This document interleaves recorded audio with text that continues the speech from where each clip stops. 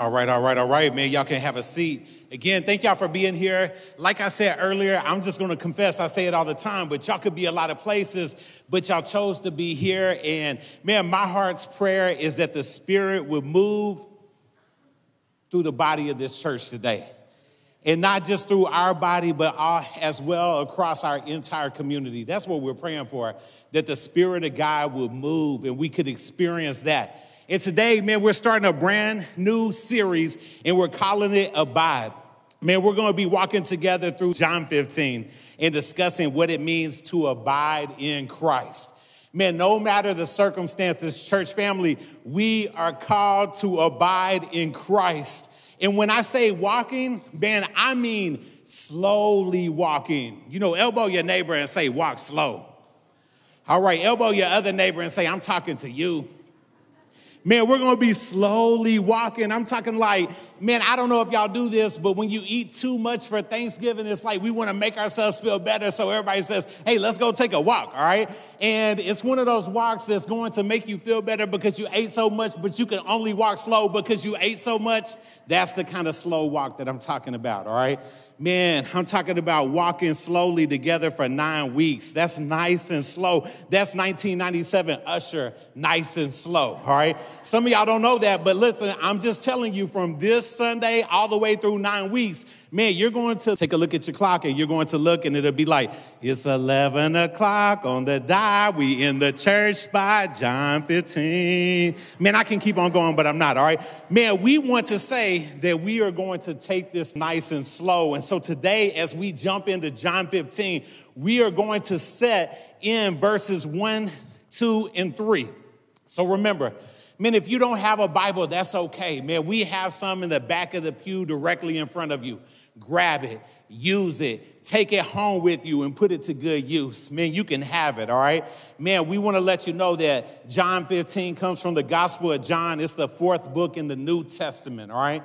And so here's the thing. As you tap, turn, or scroll your way there, I want y'all to remember that the big numbers are the chapters, the small numbers are the verses. And let me ask you to just join me in praying these three things. Let's pray together. Number one, that God would speak. Let's not talk about it. Let's be about it. Number two, that we would listen. And number three, that truth would set us free. Let's pray. Dear Heavenly Father, God, we ask you those three things. Simple to say, but hard to walk out. And that's why we need your help today. God, please speak to us. Speak to us in a way that only your Spirit can. So many different people. Man, so many different walks of life. God, we're asking you to speak in and through us. Dear Heavenly Father, please help us hear your word. That's the second thing. God, we ask that you would speak, but I know that I've been places where somebody has said something and I did not listen. God, don't let me do that to the Spirit today. God, I pray that you would speak, we would listen. And God, like your scripture says, I pray that truth would set us free. God, set us free from the sin that so easily entangles us. God, set us free from hurt. God, set us free from the struggle of the grind that we live in our daily lives. God, I pray that we would leave here changed. God, that we would communicate with our families differently. God, that we would interact with our coworkers differently. God, that we would see others differently because of that change that we're praying for. And God, we ask all this in your son's precious name. Amen. Again, we're going to be in John 15, verses 1, 2, and 3. Man, we're going to put it up on the screen. If y'all want to follow along through your Bible, somebody else's Bible, or on the screen, we can just all get there, all right? John 15. Let's start with verse 1 if we have it, all right? We don't have it? All right. I hope you got it, all right? Here it is. John 15, verse 1. It says, I am the true vine, and my Father is the vine dresser. Every branch in me that does not bear fruit, he takes away. And every branch that does bear fruit, he prunes that it may bear more fruit. Already you are clean because of the word that I have spoken to you. Man, let's run it back to verse 1. I am the true vine, and my Father is the vine dresser. Again, right here, out of the gate. It is so easy to read God's word fast. even for somebody who struggles to read at all right? But when we read God's word fast, man, we miss sometimes the weight of what he's trying to communicate. And right here, he says a lot in that very first part of the phrase, I am the true vine. Right here, Jesus begins this passage found in John 15 with his seventh and final I am statement, all found in the Gospel of John. Man, he says, I am the bread of life, John 6:35. I am the light of the world, John 8:12. I am the gate, John 10:9. I am the good shepherd, John 10:11. I am the resurrection and the life, John 11:25. And I am the way, the truth, and the life, John 14:7. Man, in each one of these instances, he uses the word the, not a. And I know those sound like small words, but they deliver a whole different meaning. It's a huge distinction right here. He's not just a bread, a light, a gate, a good shepherd, a resurrection, a way, a truth, a life. He is the bread, the light, the gate, the good shepherd, the resurrection, the way, and the truth. Christ is unique. Man, the same way is true in this verse 1. He is the vine, the only vine, and the only true vine. Let's not run over and miss what is being said right there. I know some of y'all Sunday school classes start differently, but we all talk about the same thing. But some of y'all talked about an inheritance, all right? And it had me thinking, man, imagine if a rich man dies and leaves a huge fortune to his heir, but news leaks out into the community that they're having trouble locating the rightful heir. Oh, man, y'all know what happens. Man, everybody in that city is already kin to that person, right? Man, I'm an heir.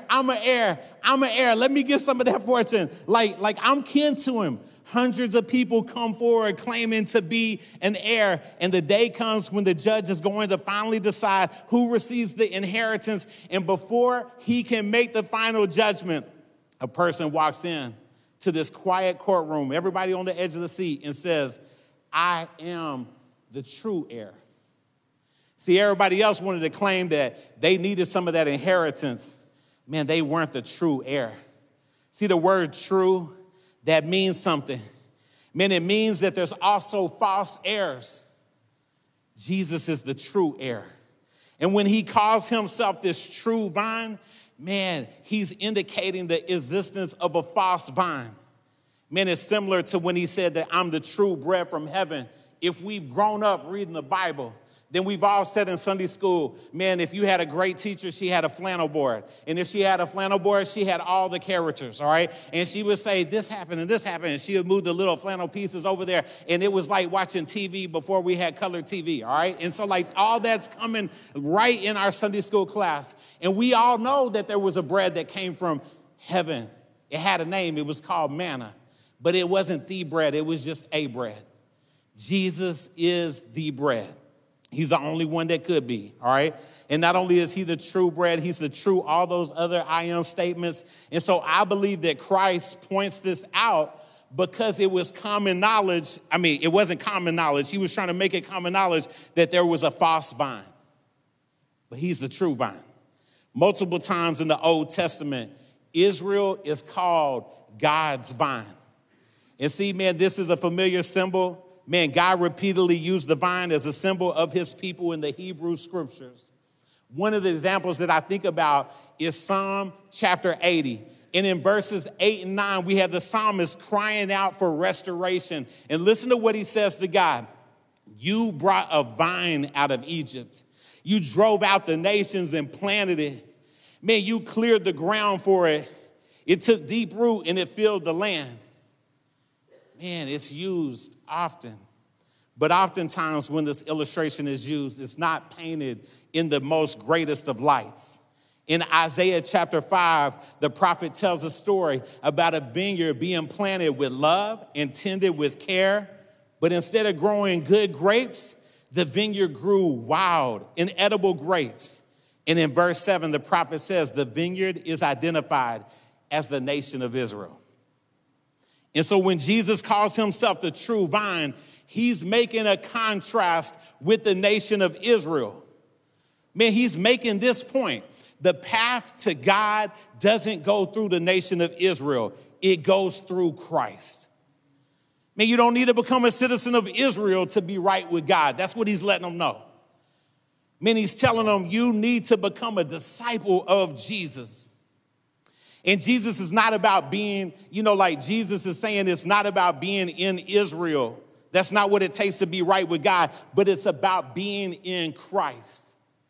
Church family, let's not focus on the wrong things. Man, let's make sure that we focus on the right things. Too many times we don't want to major in the majors, but instead we want to major in the minors. Let's stay focused because we need to understand that our focus needs to be on Christ. We fumble this all too often. People don't care if you keep Christ in your Christmas if they can't see that there's Christ in the Christian. Man, go get upset. Go get upset that a business that doesn't proclaim Christian values forgets to put the word Christ in Christmas.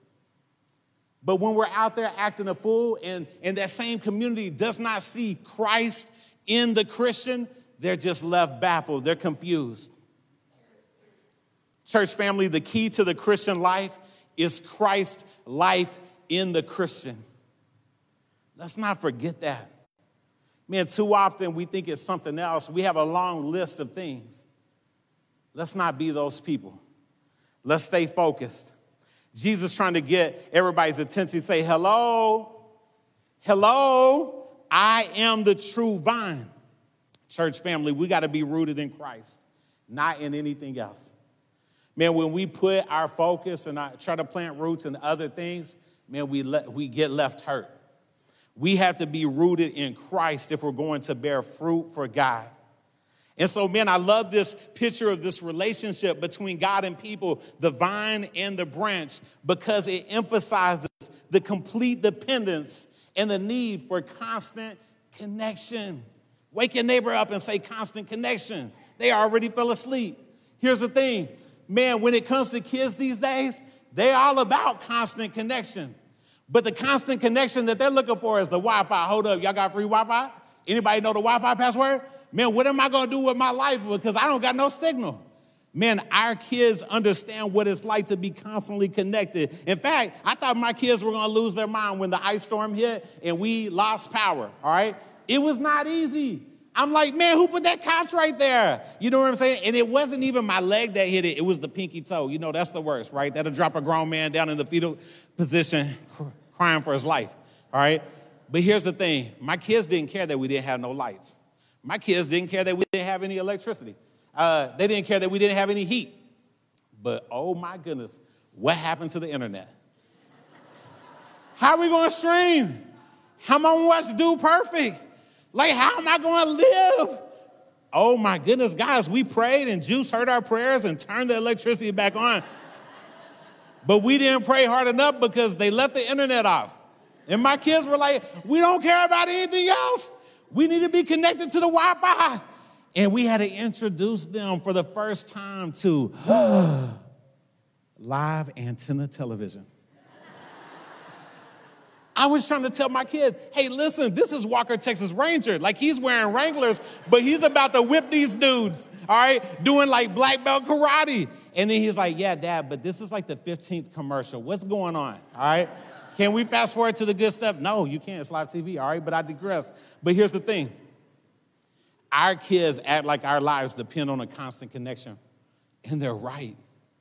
But it's not between us and the internet. Man, our lives depend on a constant connection between us and Jesus Christ. See, the branch depends on the vine even more than the sheep depends on their shepherd, even more than the father depends on, than the son depends on their father. And I love this. Man, let's not lose when Jesus is delivering this message to his disciples. Man, I don't know if they're still in the upper room. I don't know if they've already had a walk to the garden.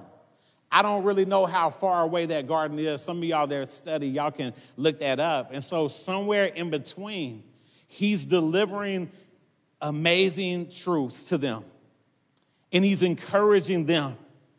And he's telling them exactly what they needed to hear. Guys, y'all are about to face hard times ahead of you, but I will remain united in you, and you remain united in me as the branches are connected to the main vine. Guys, that was crucial for those disciples. And church family, this lesson is relevant for us today as we face difficult times. And so the second part of this verse he starts off, he says, I'm the true vine. And then he says, and my Father is the vine dresser. See, in the Old Testament, God was one who cultivated and managed the vine. That was his role. But here's the beautiful thing. Man, he still fulfills this role for the believer under the new covenant. See, a part of the new covenant as a Christian, as a believer, we have a relationship with both the Father and the Son. Man, we have a personal relationship with the vine dresser and also with the vine itself. And so just in this short verse, man, we already have two key players, the true vine. Who's the true vine? Christ, all right? I'm going to give it to you so that way you know it, all right? I'm going to ask it again. Who's the true vine? Christ. All right, one more time. Who's the true vine? Christ. And then who's the vine dresser? God, the Father. But then we come into the mix as the branches. Look at verse 2. It says, every branch in me that does not bear fruit, he takes away. And every branch that does bear fruit, he prunes that it may bear more fruit. Man, let's talk about the first part of this. Man, every branch in me that does not bear fruit, he takes away. Man, that's tough. That's tough to read.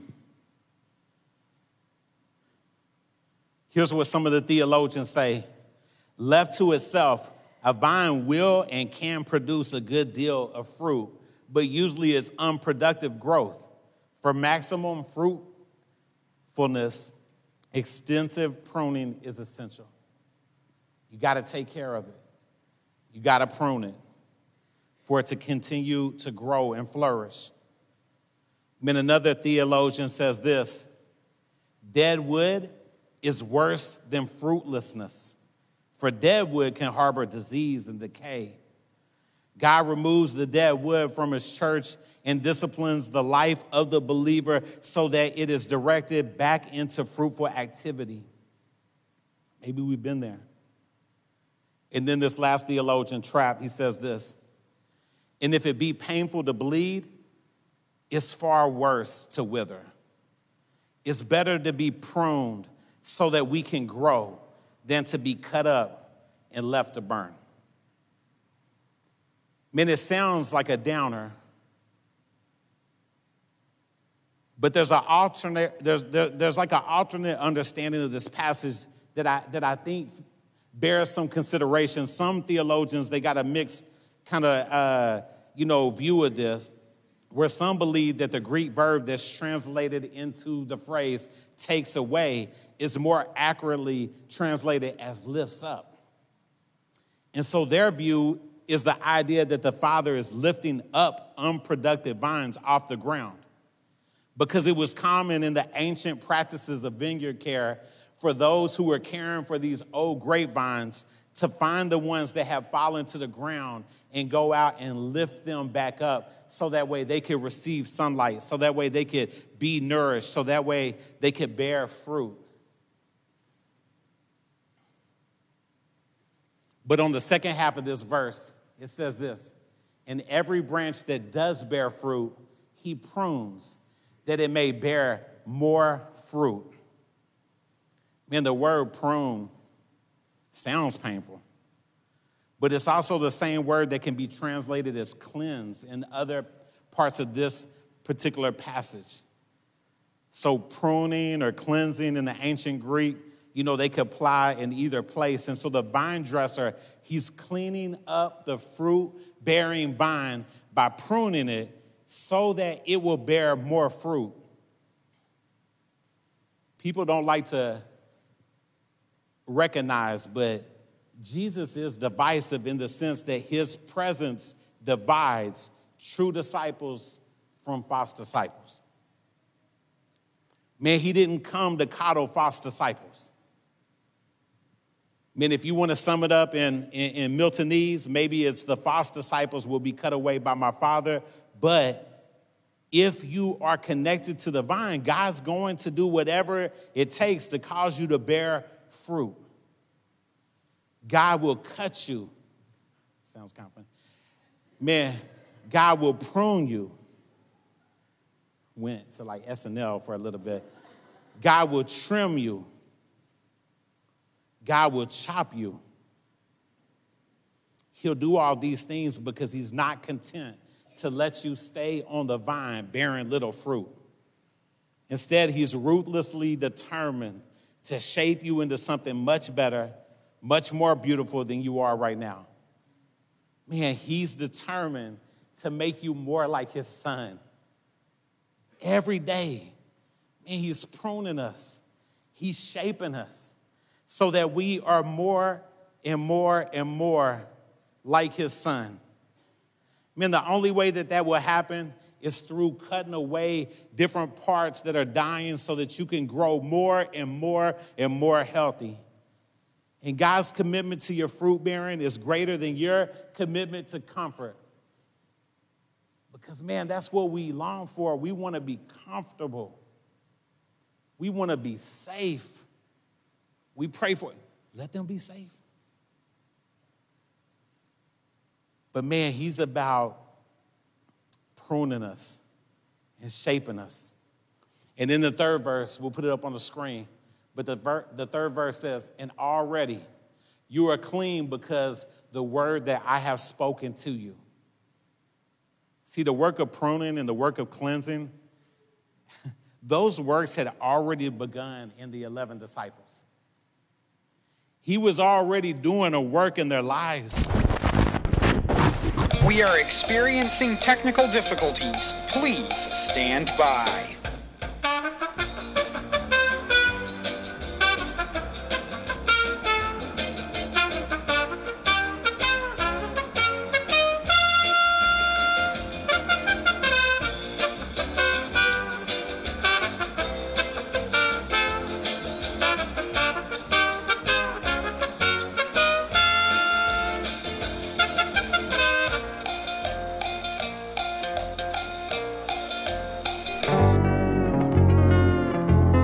A few moments later. Man, do you notice when people are not here?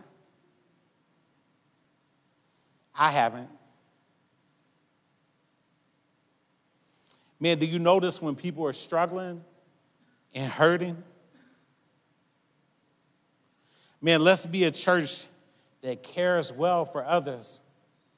Let's be a church that goes the extra steps and to begin to be a church that cares well for those that are outside of these walls. Let's be a church that is willing to abide in Christ. Y'all join me in prayer. Dear Heavenly Father, God, all we can say is thank you for who you are. And God, man, some of our testimony is that you took us from death to life. Man, we know about inheritance. We're your true heirs. God, thank you for whose we are. And God, man, I pray for our church family. God, it's difficult. But God, let us be reminded that, man, you prune us, you shape us. So we're becoming more like your son.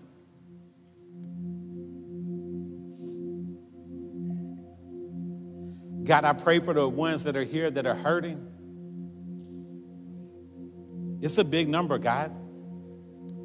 But ain't nothing too big for you. It's a big surprise for some. But nothing catches you off guard.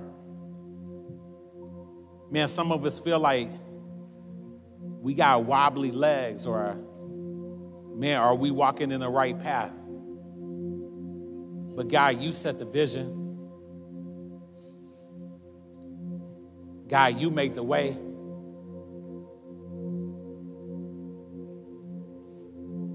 God, let us hold tight to one another, but only if we're holding tight to your word.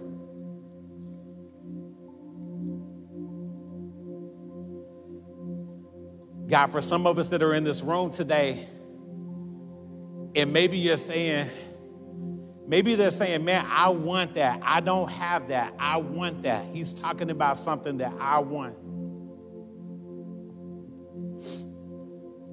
I feel like I'm disconnected. I want that connection. God, they can have that today. Man, let us not come up with an excuse.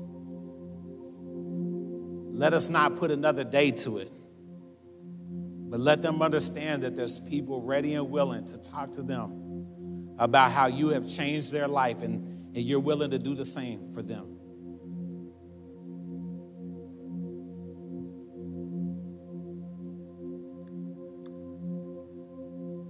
God, we pray that you would be with us moving forward and that you're honored by our steps. In your name we pray, amen.